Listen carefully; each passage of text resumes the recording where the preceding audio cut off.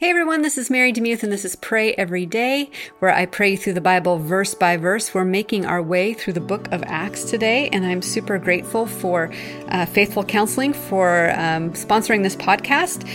You can get into their portal and get a 10% discount on online counseling, and you can choose your counselor. And if you don't like that counselor, you can choose another one. I've had this experience, and it's been really helpful to me. So you can go to getfaithful.com/pray-every-day. All right, we're in Acts chapter 5, verses 17 through 26, and this is what it says in the ESV. But the high priest rose up, and all who were with him, that is, the party of the Sadducees, and filled with jealousy, they arrested the apostles and put them in public prison. But during the night, an angel of the Lord opened the prison doors and brought them out and said, "Go and stand in the temple and speak to the people all the words of this life." And when they heard this, they entered the temple at daybreak and began to teach. Now, when the high priest came and those who were with him, they called together the council and all of the senate of the people of Israel. But the high priest rose up and all who were with him, that is, the party of the Sadducees, and filled with jealousy, they arrested the apostles and put them in the public prison. But during the night, an angel of the Lord opened the prison doors and brought them out and said, "Go and stand in the temple and speak to the people all the words of this life." And when they heard this, they entered the temple at daybreak and began to teach.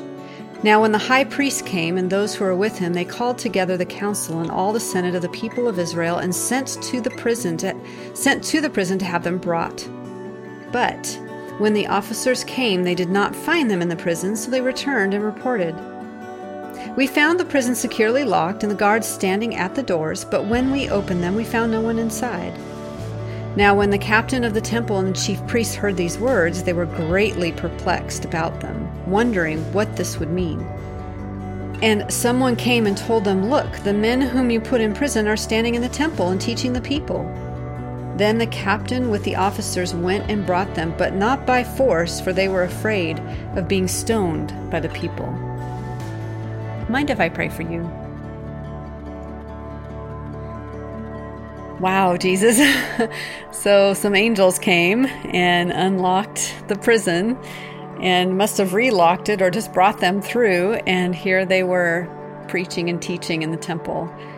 And Lord, it is very interesting to see the parallels between the Gospels and the birth of the church, because in the Gospels, Jesus too was often maligned and mocked and bothered by the Pharisees and the Sadducees and the religious leaders. And here we see the exact same pattern happening again, where the apostles are being bold in their proclamation, people are being healed, and there's this jealousy that arises. And even in the Gospels, you'll see that it was because of jealousy that the Pharisees and the Sadducees handed Jesus over to be crucified. Jealousy is a really big thing. So Lord, first we pray that you would search our hearts and help us with those twin sins of envy and jealousy, Lord. Help us instead to live with gratitude of the things that you've given us instead of longing for the things that you've given others, where you've been generous with someone else. Lord, help us instead to have a kingdom mindset where we rejoice in your generosity however you distribute gifts, because we understand that jealousy and envy cause really bad things, and these are not fruits of the Spirit. These are fruits of the world, and they are decaying and not a good thing to have. So we ask that you would show us places in our heart where we have been like that.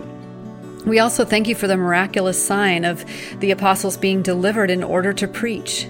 And Lord, that's also a really great parallel for our own lives. We have been delivered from so much. Therefore, we go into that temple and we preach, and we go back and we preach, and we go back and we preach. Now, the form of that may take different shapes, just as we are shaped differently.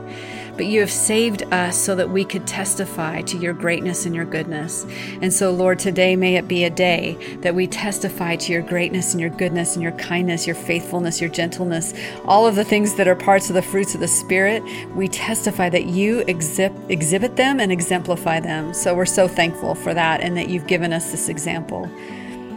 And Lord, I think also that as the apostles were there and they were confronted with this supernatural deliverance, that they were most likely looking back to you and how you handled yourself in front of religious leaders. So thank you that we are not left just bewildered and not knowing what to do. We can always look back to what you did through the Gospels and how you responded to people who were either in power or sometimes people who are struggling. And Lord, you have set that example that we should follow you and follow in your steps.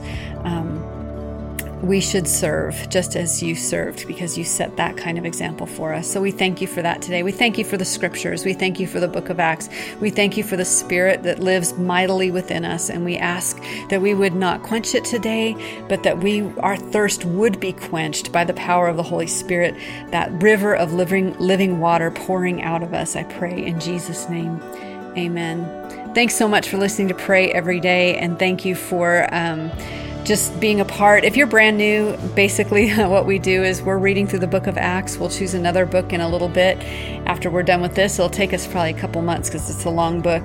But I'm reading portions of scripture and then praying according to that scripture. So thanks so much for joining me. And I pray that today is a day you experience the power and the saving grace of our Lord Jesus Christ.